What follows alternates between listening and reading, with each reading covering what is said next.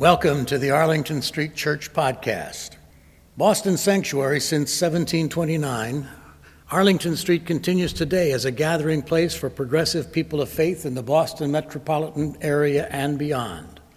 Please visit ascboston.org for more information about this historic Unitarian Universalist congregation. We're located at the corner of Arlington and Boylston Streets in downtown Boston, Massachusetts. Arlington Street Church, gathered in love and service for justice and peace. When one door closes, another door opens. Years ago, our wise May Cheever said it to me, and I shared it with friends. When one door closes, another door opens. They all nodded, taking it in, weighing its truth. All except for singer-songwriter Pete Donnelly, who without missing a beat deadpanned, "Yeah, but it's hell in the hallway." This is a sermon about the spiritual practice of hanging out in the hallway. A dark hallway, all doors locked, which we can only pray is really a passageway, a passing tight squeeze from which we will be birthed. The hellish hallway. How did we end up here? Just moments ago, we were in a brightly lit room. Welcome to life. Life 101. Doors close. Doors that we didn't even know exist slam shut, shutting us out. Can you feel yourself contract? Where is your breath? The first spiritual practice of hanging out in the hallway is to keep breathing. Breathe and be brave. Breathe and believe. Let's summon our spiritual courage and look and see what wisdom the desert of doubt has to offer. The Buddha taught that there were 5 obstructions to enlightenment, 5 mind states that prevent us from living happy, joyful, and free.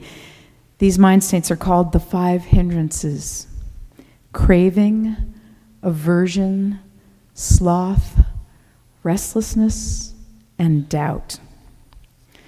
Most of us lead with one. Name your poison. Is it craving, aversion, sloth, restlessness, or doubt? That 5th hindrance, doubt, is often called the mother of all hindrances. When all the hindrances may join us in the hallway, the uncertainty that arises because life is unpredictable and often painful stops us cold in the dark, with no energy and no sense of agency. Buddhist teacher Philip Moffitt writes, "It is not wise to underestimate the power of doubt. Once doubt is established, the mind contracts around it and it creates chaos in our thinking. Because there is a tendency to identify with it just like that, we become a person of doubt. The ensuing uncertainty can lead to indecisiveness, powerlessness, or a feeling of being separated from ourselves. It may manifest as nonspecific anxiety, as if there is something we've forgotten to do or have done incorrectly. It may manifest as exaggerated distress over a decision we have to make, or a vague sense that we have failed, or that life isn't as we thought it would be. Doubt is a mighty match for mere mortals. Its foil is faith. But we'll get to that. Actually, a huge number of people get to that way too fast. They turn away from the lessons doubt has to proffer and instead turn to a faith that seduces them with surety. Suddenly, they have all the answers. And surety sounds really great. What a relief to know everything, to be sure of everything. Surety sounds great until another miracle takes us by surprise and we are transported to that spacious place of awe and wonder, overcome yet again by the beauty, the sheer majesty of the mystery. So much of life's depth and richness has to be sacrificed to squeeze into that box of surety. Unitarian Universalism chooses mystery over surety. Doubt is a spiritual crisis. That's the hell in the hallway. But doubt comes to us both as a hindrance and a teacher. How can we turn doubt on itself, treat it as a messenger, a call for change, meet it as a potential ally, and use it as a vehicle to awakening? Philip Moffitt advises, it is crucial that we not believe stories our minds tell us. Use doubt to doubt your own doubt. Mark Twain said, "My life has been filled with terrible misfortunes, most of which have never happened." I commend to you, don't know mind. Don't know mind. It's really something to know that we don't know. The cultivation of don't know mind requires that we sit with that not knowing and affirm that this is exactly where we need to be, being that it's exactly where we are. Again, the temptations are endless. It's so easy to obscure our doubt with surety or optimism or, my favorite, denial. But until we look at our doubt clearly, if not unflinchingly, until we really acquaint ourselves with our most obscure uncertainties, reservations, hesitations, and mistrusts, we will be prisoners of doubt. I learned the best of what I know about the spiritual practice of working with the hindrance of doubt from people who were facing their deaths. In 1989, poet Marie Howe lost her brother John to AIDS. I commend to you her book, What the Living Do, published in 1998. The title poem, A Lament for Her Brother, ends, I am living, I remember you. This summer, Marie Howe published a beautiful prose piece on the loss of her friend Jason. It is in part a primer for working with doubt, uncertainty as a spiritual practice. She writes, I'm looking for the gate, Jason used to say when he was in pain. I can't find the gate, but I'm looking. What was this gate my friend was looking for? Maybe he wanted to find the door in the room of suffering so that he might walk through it into another story. I want to be present, he used to say. That's all we can be, he would say, present and kind. This might be the most difficult task for us, not to look away from what is happening. To put down the iPod and the email and the phone, to look long enough so that we can look through it like a window. Jason looked up one day and said, "This is unendurable." Then he said, "I like that black sweater." How do we learn this kind of attention?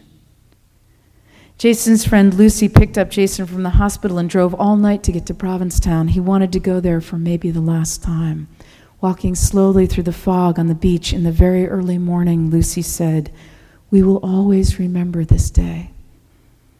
And Jason, who was pretty well practiced by then, said, "I am remembering it now." The spiritual practice of working with doubt calls us to look, not to look away, but to look and to be present. Present and kind, as Jason said, not only to others, but to ourselves. This is hard. But doubt is just doubt. It's important not to give it more than it's worth. And learning to bear our doubt will make it infinitely easier to bear yet more difficult, all but unendurable challenges. Yes, this is hard, but it's possible. So now to faith, the antidote to doubt. Not cheap faith, but hard-won faith. Not bumming someone else's beliefs, but fearlessly committing to what we experience as true. Not what we've been told, but what we live. Faith is making the decision to affirm when one door closes, another door opens, and attending to the possibilities of that small light shining through the keyhole.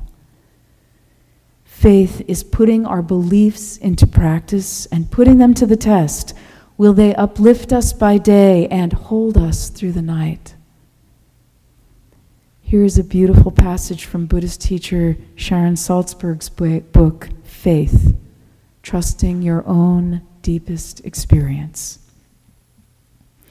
Many link faith to narrow-minded belief systems, lack of intelligent examination, or pain at having one's questions silenced. Faith might evoke images of an external authority. Historically, the idea of faith has been used to slice cleanly between those who belong to a select group and those who do not. To fuel their own embittered agendas, fanatics harness what they call faith to hatred. I want to invite us to a new use of the word faith, Sharon Salzberg continues, one that is not associated with a dogmatic religious interpretation or divisiveness. I want to encourage delight in the word, to help reclaim faith as fresh, vibrant, intelligent, and liberating. This is a faith that emphasizes a foundation of love and respect for ourselves. It is a faith that uncovers our connection to others, rather than denigrating anyone as separate and apart. The Buddha said faith is the beginning of all good things. No matter what we encounter in life, it is faith that enables us to try again, to trust again, to love again, even in times of immense suffering. It is faith that enables us to relate to the present moment in such a way that we can go on. We can move forward instead of becoming lost in resignation or despair. Faith links our present-day experience, whether wonderful or terrible, to the underlying pulse of life itself. My spiritual companions, when one door closes, another door opens. But it's hell in the hallway. What does our faith call us to do? Breathe and be brave. Breathe and believe. Just say no to the temptation of surety, and yes to mystery, to the possibility of awakening. Cultivate don't know mind. Practice presence and kindness. Practice paying attention, looking, not looking away. And have faith and keep the faith and give it away, a faith that liberates, sounding like a heartbeat, steady and sure, a foundation like rock shelf underneath our whole